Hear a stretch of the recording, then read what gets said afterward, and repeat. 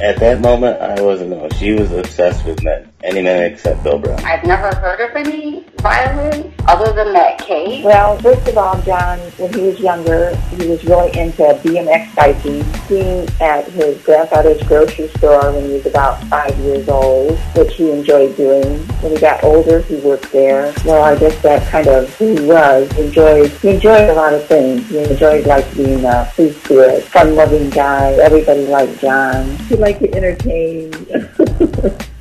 Like, my mom babysat him. Like, my mom is his first cousin. She's his older cousin. And she babysat him throughout his whole life, basically. She attended his trial. He came around probably my younger year, coming up. Bill Brown definitely lied. He's a liar. 100%. I feel so sorry for John. I was just saying, I just don't think that he was capable of doing such a thing. It just doesn't seem like not the John that I know. It's so obvious. Bill Brown lied. Period. A credible witness should accurately state the facts. But I do know that he was railroaded. Bill Brown, as a witness, has an emotional and personal interest in trial's outcome. His credibility can be challenged for bias. He should be consistent in telling and retelling his story. If he has nothing to gain, financially or personally, credibility isn't a problem. It doesn't make any sense. It's offensive to me because it is showing one side of the story. It's showing Billy's side. It's offensive to me because it's making him out to be a monster, prosecuting him in the eyes of the media. That's my cousin. You know, it's making him a monster, and I know that that's not what he is. People look at me, and as soon as they find out that I'm his cousin, they say, "Oh, your cousin didn't he eat a girl?" And it's awful. And that's the first thing that they say to me. Didn't your cousin eat something? When I was younger, I would get in fights at school because people would say things like that. And the first thing that you want to say to someone is, excuse my language, what the fuck is wrong with you? As to why you would say, and these are grown people, not just children, but these would be teachers or teachers' aides, people looking at you like, oh, well, your cousin was on that documentary, wasn't he? Or, oh, he ate that young woman, didn't he? Or, oh, I saw a clip on the news or a newspaper clipping about your cousin. And that's offensive, and it's awful. And as an adult, you shouldn't be talking to a child like that. And I would actually have my mom come to the school because, as I said, my mom, my grandmother, all my aunts, they went to the trial to watch him every day. And it was hurtful, and it goes on still to this day. We, the jury, find the defendant, John Ortiz Kehoe, guilty of first-degree premeditated murder.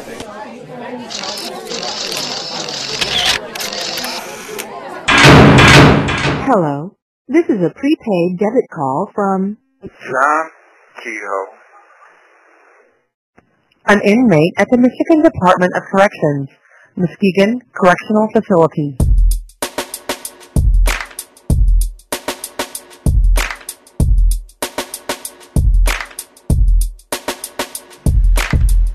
from a 7 by 10 foot cell of a Michigan prison, I am John Ortiz Kehoe, and welcome to Creating a Cannibal. Creating a Cannibal is a podcast dedicated to exposing the truth behind the wrongful conviction that left me labeled as a monster and sent me to die in prison. Now, for the first time, you are about to hear the true story of what happened inside and outside of the courtroom. I'll reveal the names of witnesses who took the stand and tell you what they said. You'll find out who was actually involved and learn about the role they played in framing me for a crime I didn't commit. For 20 years, I was silenced by the concrete walls and razor wire that surrounds me. And for 20 years, the media ran with a one-sided version of this case. A version that is full of distorted evidence and outright lies. They gave you sensational headlines. But me, I'm giving you the truth.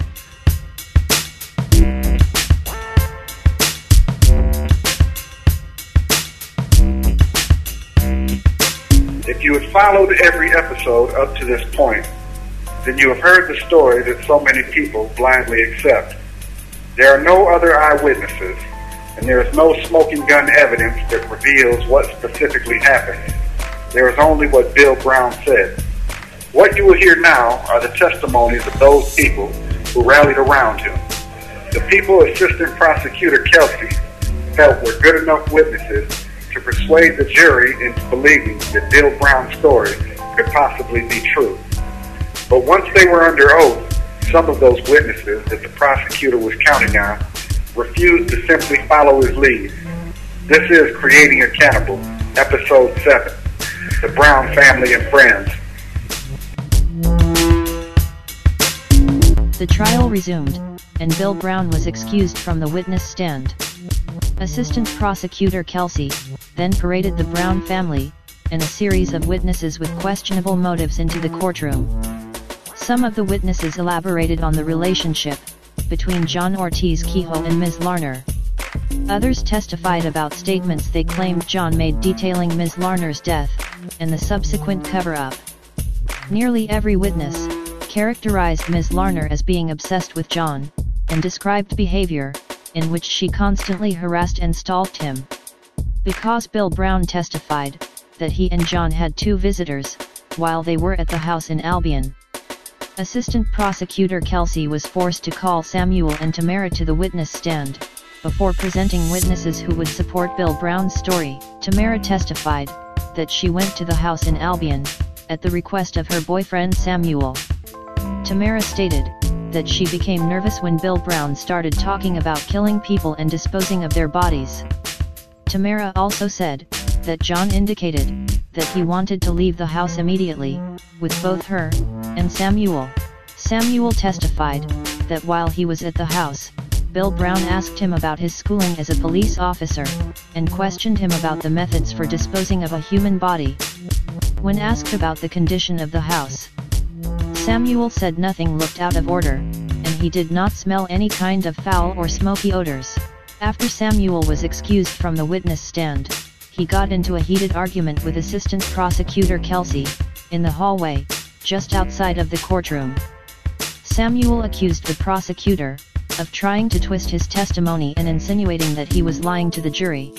And when Tamara was allowed to read a summary report of her interview with Detective Don Brooks, Tamara stated that the detective added statements in his report that she never said. Nevertheless, Assistant Prosecutor Kelsey pressed on and proceeded to present witnesses who would be beneficial to his case. Bill Brown's younger brother Daniel Brown was the first of the Brown family to be summoned to the witness stand. Daniel Brown told the jury his brother called him shortly after Ms. Larner was killed. According to Daniel Brown, his brother Bill said that if he didn't come home, John had killed him and Ms. Larner. However, when Bill Brown was asked about the phone call, Bill Brown testified that he only told his brother Daniel to say that Ms. Larner was never with him. Defense attorney Jerome Sabota asked Daniel Brown about the numerous false statements he gave to the police. Daniel Brown said he lied to the police in order to protect his brother Bill. Daniel Brown also admitted that he created several alibis for his brother, and he usually tried to craft his stories in a way that would corroborate what his brother Bill was telling the police. The youngest brother of the Brown family, Derek Brown, was called to the witness stand next. Derek Brown testified that he heard John threaten to kill Ms. Larner after she smashed his brother's truck. Derek Brown admitted that he too lied to the police and helped create an alibi for his brother Bill as well. Derek Brown said that he was willing to help his brother, and he did so by lying for him in order to keep his brother Bill from going to prison. When the eldest of the Brown brothers, Russell Brown Jr., was called as a witness, he asserted his Fifth Amendment right against self-incrimination. As a result, the defense was not allowed to question him about the statements he made to Detective Don Brooks during a recorded interview.